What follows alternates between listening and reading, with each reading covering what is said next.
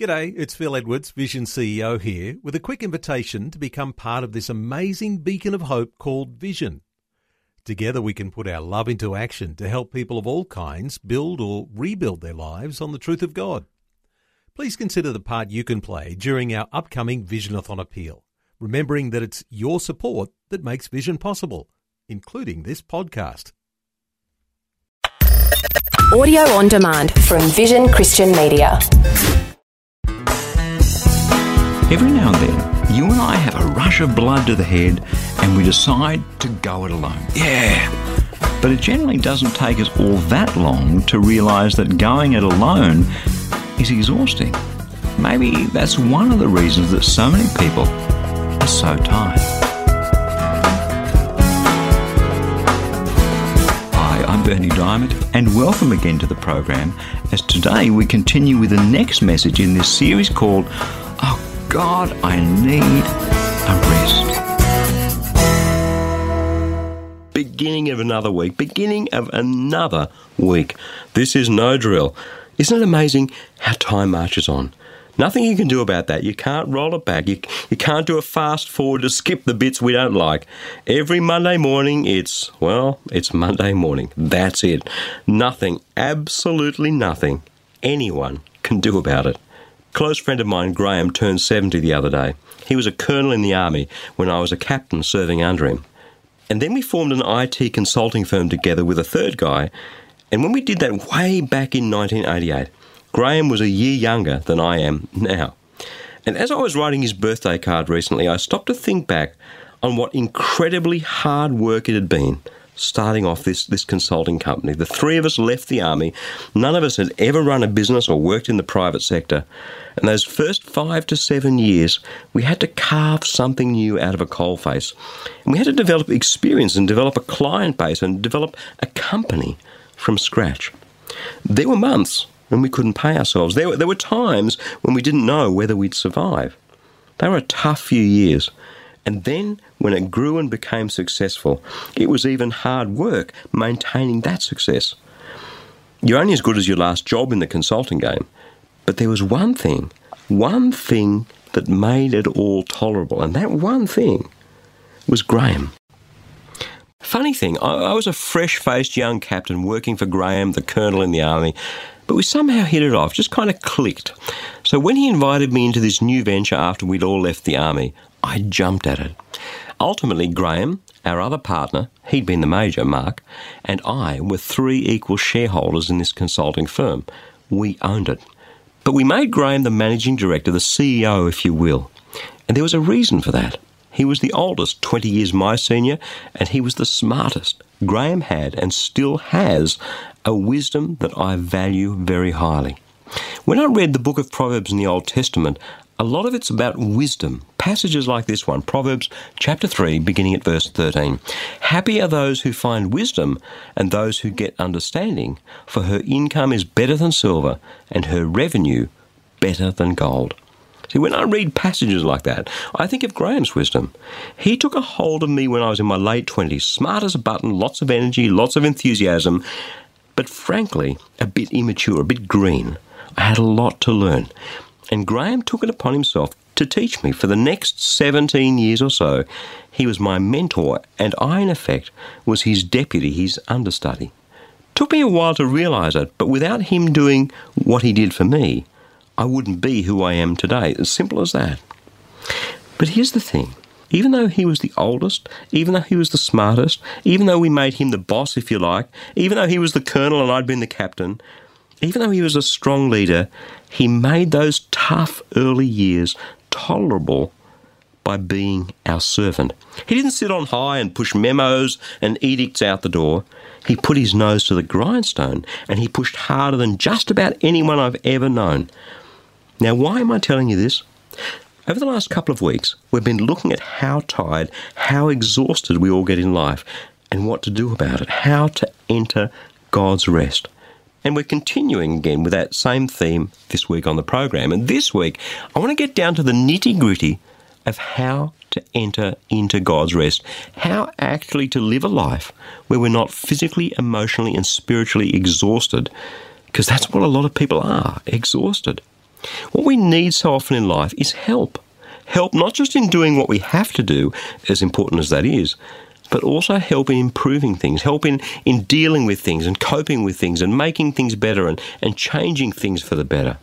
Help in learning how to improve, to behave differently, to react differently, because all those things make a difference, a huge difference to our lives. When we get things right, irrespective of the pressures that we're living under, we can have rest. If we don't, if we're angry all the time or touchy, if we take things personally all the time, then we're going to be exhausted.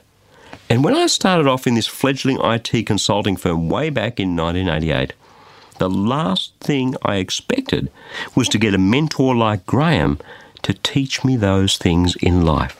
Now, he imparted his wisdom into my life through the things we experienced together, through the conflict situations in client organisation, through the financial pressures, dealing with staff, planning for the future. All those experiences he used very carefully to teach me his wisdom. What an incredible blessing, and one that I didn't expect from the Colonel, the boss. And I guess that brings me to the point of today's message. The same mentorship and guidance and help is something that God promises us over and over and over and over and over again in his word. Some of the feminists get a bit upset when in Genesis chapter 2 verse 18 it says about Eve, the woman, that she was Adam's helper.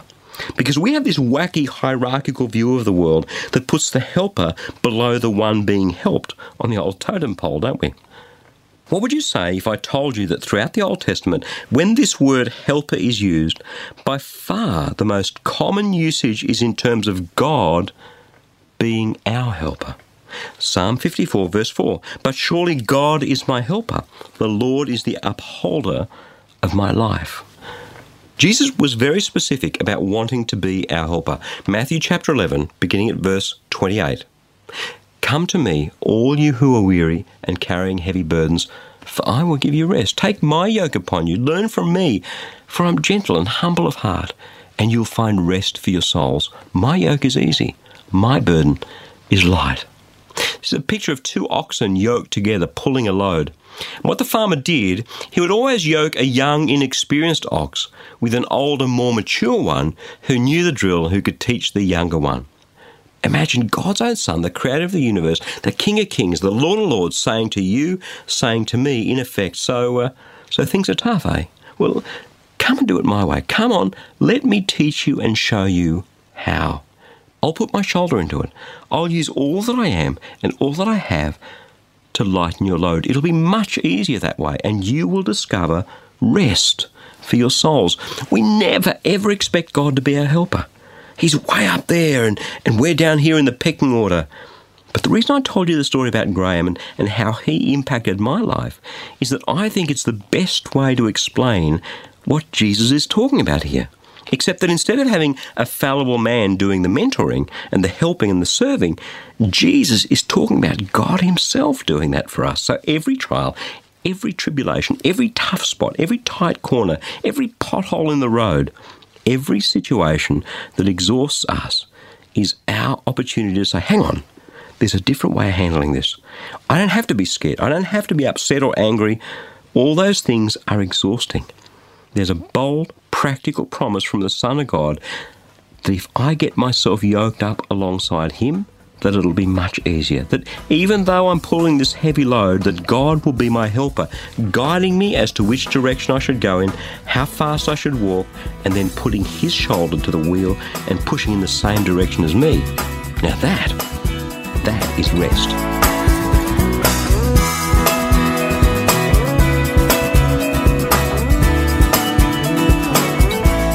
The Word of God is alive and active, amen, with the power to transform your life, to help you be all that God made you to be. And that's what the Fresh Daily Devotional is all about.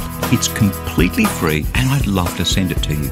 Each day you'll receive a life-changing scripture together with some words of inspiration, hope and encouragement from me, delivered right to your inbox, where you can choose to read, listen or watch the daily video. It's completely up to you. Remember, God's Word is the power to change, and it's fresh for you each day.